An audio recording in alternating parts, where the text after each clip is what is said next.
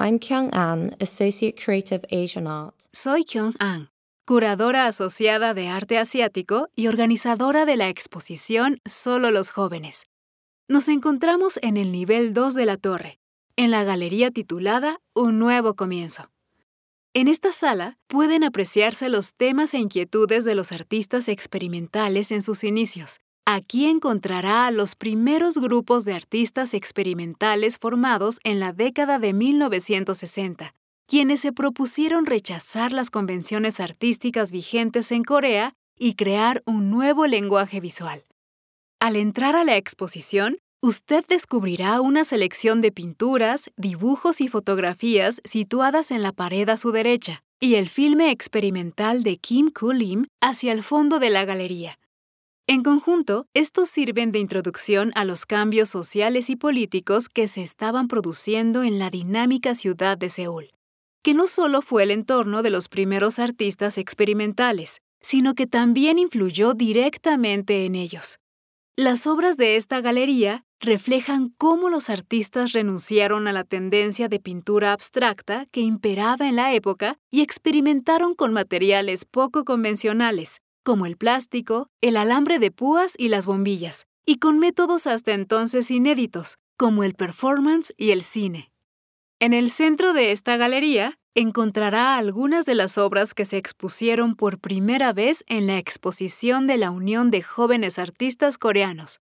Esta trascendental exposición fue organizada por 3 grupos artísticos distintos: Origen, Sinjeon y Grupo Zero, y se considera como la primera manifestación de las tendencias experimentales.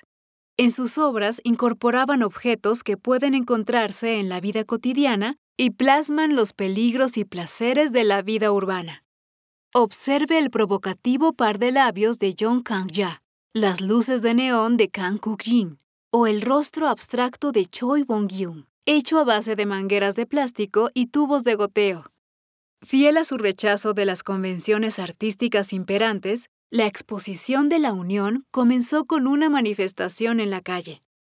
Durante la exposición, algunos artistas también realizaron el performance Happening con paraguas de plástico y vela, considerado el primer performance artístico de Corea.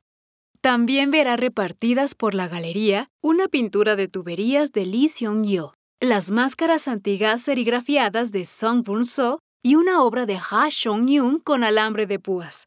Estos artistas pertenecían a la Asociación Vanguardista Coreana, más conocida como AG, un grupo que fundaron artistas y críticos en 1969 con el objetivo de impulsar el desarrollo de una nueva vanguardia coreana.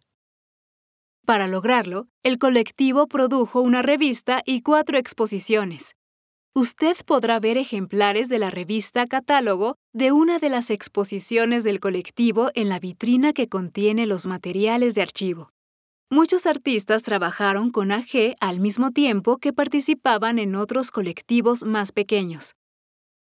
Uno de los grupos más importantes de esta época fue el cuarto grupo. Estaba formado por los artistas Kim Kulim, Jung Kangja y Jung Kangja, y también por miembros que trabajaban en otros campos, como el cine, la moda y el diseño. El manifiesto del grupo anunciaba su intención de liberar la naturaleza innata de la humanidad y crear una nueva forma de arte que unificara la política, la sociedad, la cultura, la música, el cine, la danza y la literatura. Las colaboraciones multidisciplinares entre sus integrantes produjeron muchas performances al aire libre, a las que se denominó happenings. Su postura crítica hacia el sistema del arte y la sociedad en general, así como sus métodos sin precedentes, provocaron al Estado, que puso fin a su actividad oficial al cabo de tan solo 2 meses. Es fascinante ver cómo, a comienzos de la nueva década, algunos jóvenes artistas coreanos trataron de redefinir y reinventar no solo lo que es el arte, sino también su función en la sociedad. Y esto fue solo el principio, ya que su afán de cambio no haría sino intensificarse en los años siguientes.